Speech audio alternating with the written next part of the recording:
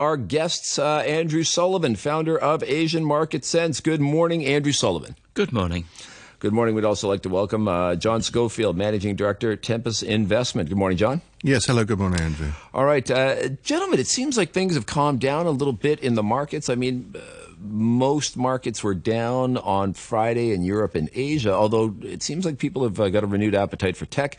The American bourses are looking good. Are we out of the woods yet, so to speak? I very much doubt that, to be honest. I mean, I think there's still a confidence crisis with the banking. And obviously you've got the bond market now sort of forecasting that the Fed's going to cut rates. So that's going to mean that volatility and reaction to news is going to continue to make things interesting. Mm-hmm. All right. John, what do you figure? Yes, I think we're in a slight hiatus, probably between Fed meetings. The next Fed meeting is not until mid-May, if I remember rightly. So we've got another lengthy pause while the markets try and work out what's going to happen next. I mean, everybody's had their eye on Deutsche Bank, which I remember for years everybody was kind of down on Deutsche and kind of waiting for something to happen there. Now that we're having a banking crisis, eyes are on them. Olaf Scholz has come out and been very...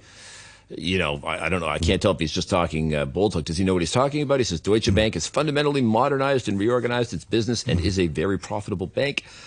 Does he know? Is he on the mark with that? I don't. As you say, they've been rattling. Deutsche Bank issues have been rattling around the markets for quite a long time. Not dissimilar to Credit Suisse. But the whole, universal banking model has really broken down, I think, over the last several years.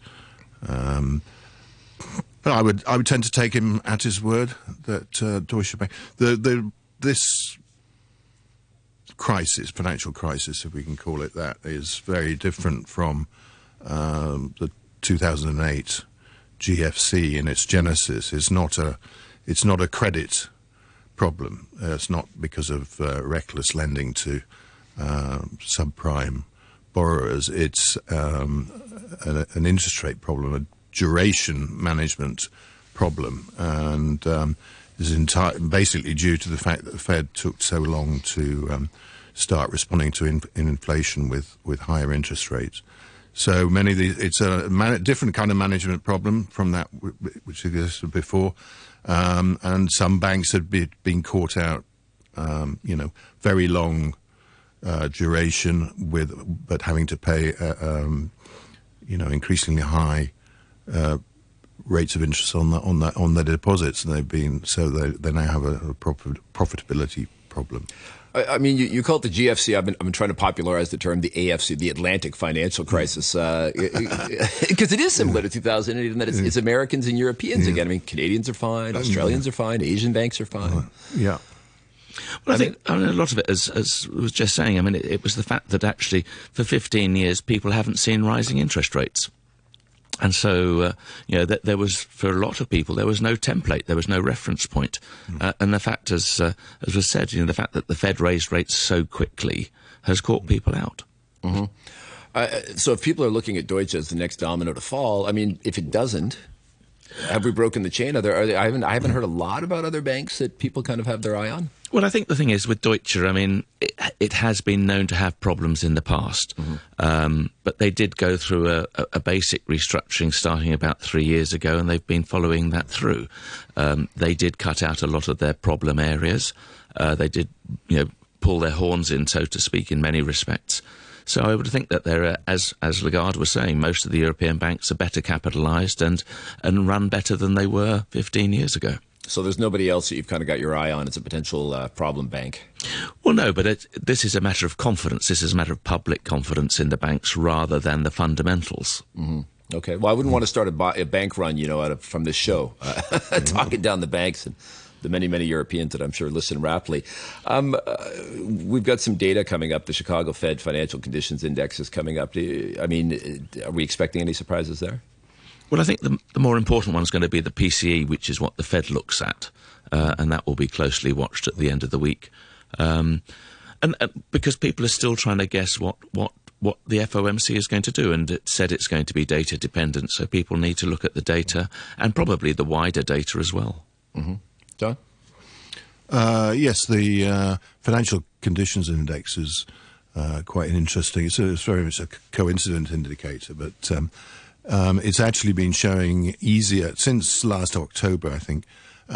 It's been actually falling, meaning easier financial conditions despite all this turmoil. But last couple of weeks, predictably, it's swung back up sharply. So we don't know whether the direction of travel is. I think my point is the financial it's remained in easy territory for the last 15 years, and whereas in previous decades it was consistently in positive territory, i.e. tight conditions, in order to combat inflation. So I think this will be a good indicator of when the Fed, when it gets back up to zero, i.e. neutral, and even goes above that level, then that only at that point we'll be able to say that the Fed is the financial conditions are tight enough to bear down on inflation. Okay, and we've, I guess the other thing that everybody's watching right now is the flow of money in the U.S. from small regional banks into the big players, as people get concerned about how solid their banks are. I mean, there was quite a big shift in money over the last couple of weeks, but it seems like last week it's kind of tapered off now, and it seems like money is starting to settle in the regional banks and not flowing out at the same rate. Is that something you're watching? Well, I mean, I don't think that's going to have a huge impact on Asia, to be honest with you. But I mean, obviously for the Americas it is. I mean, the reality is that out here in Asia, the banks are actually better capitalised and are not seeing those flows of money. I mean, the only thing I think we see regionally is sort of more money moving towards Singapore from Hong Kong with general concerns there. And the fact that Hong Kong is now opened up, but Singapore opened up a couple of years ago has given them that advantage. Mm-hmm. And is that? But that's mainly your high net worth individuals and kind of the big money, so to speak, right? Yes, correct. Yeah, and not smaller things. The other thing people know is this movement of money out of banks into money market funds. And I mean, has this slowed at all? Is this another phenomena that we're going to see slow down a little bit, or is that going to continue as long as interest rates stay at their elevated levels?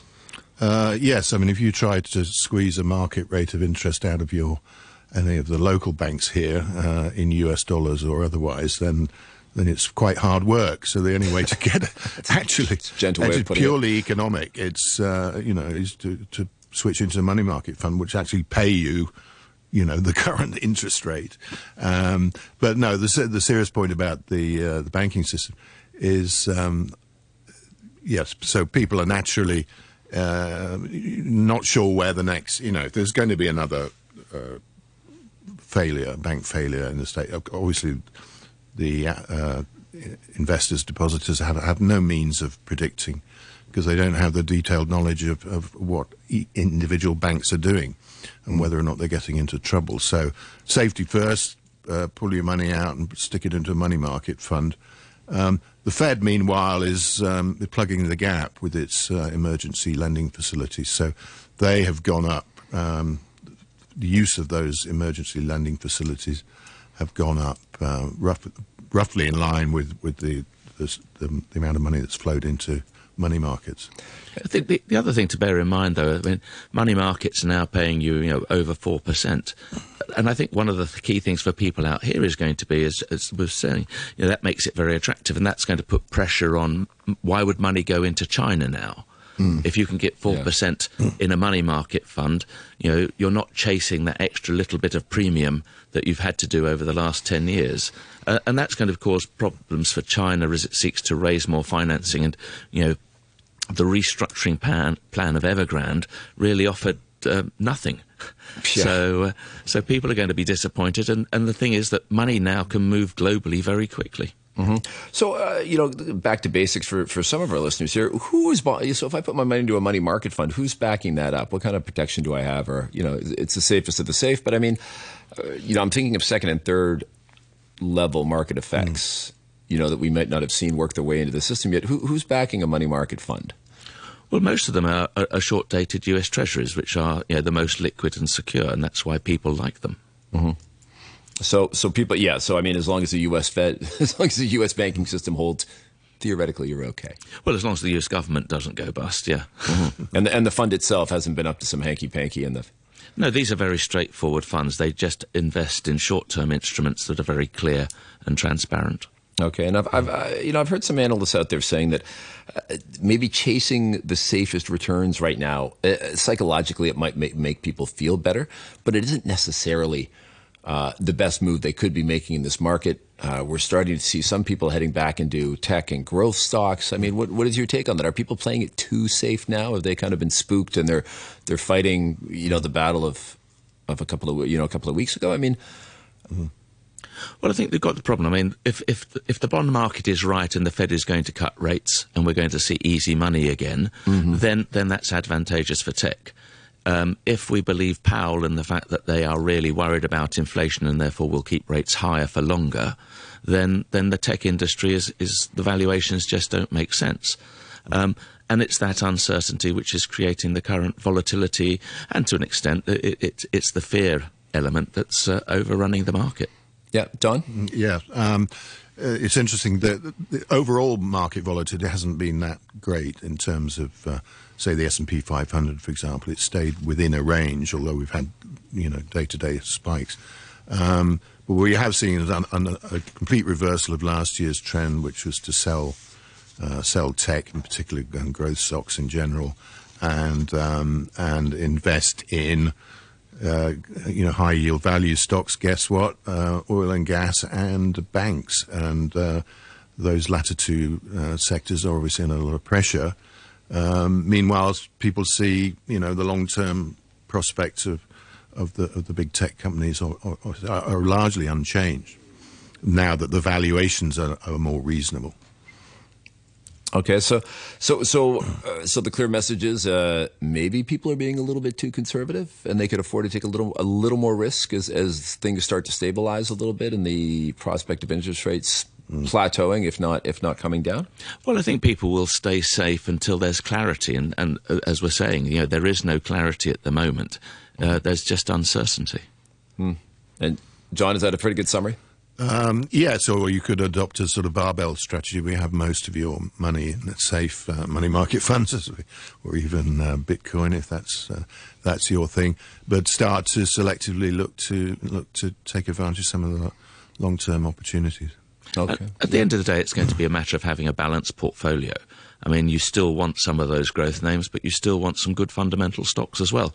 And I think really the thing to be looking at now is whether you can pick up some good fundamental stocks or growth stocks at more reasonable valuations than you could 6 months ago. And who would be on that list? Well, I mean, you still, a lot of the dividend plays that have been out of favour for a long time, did see a rally, earlier.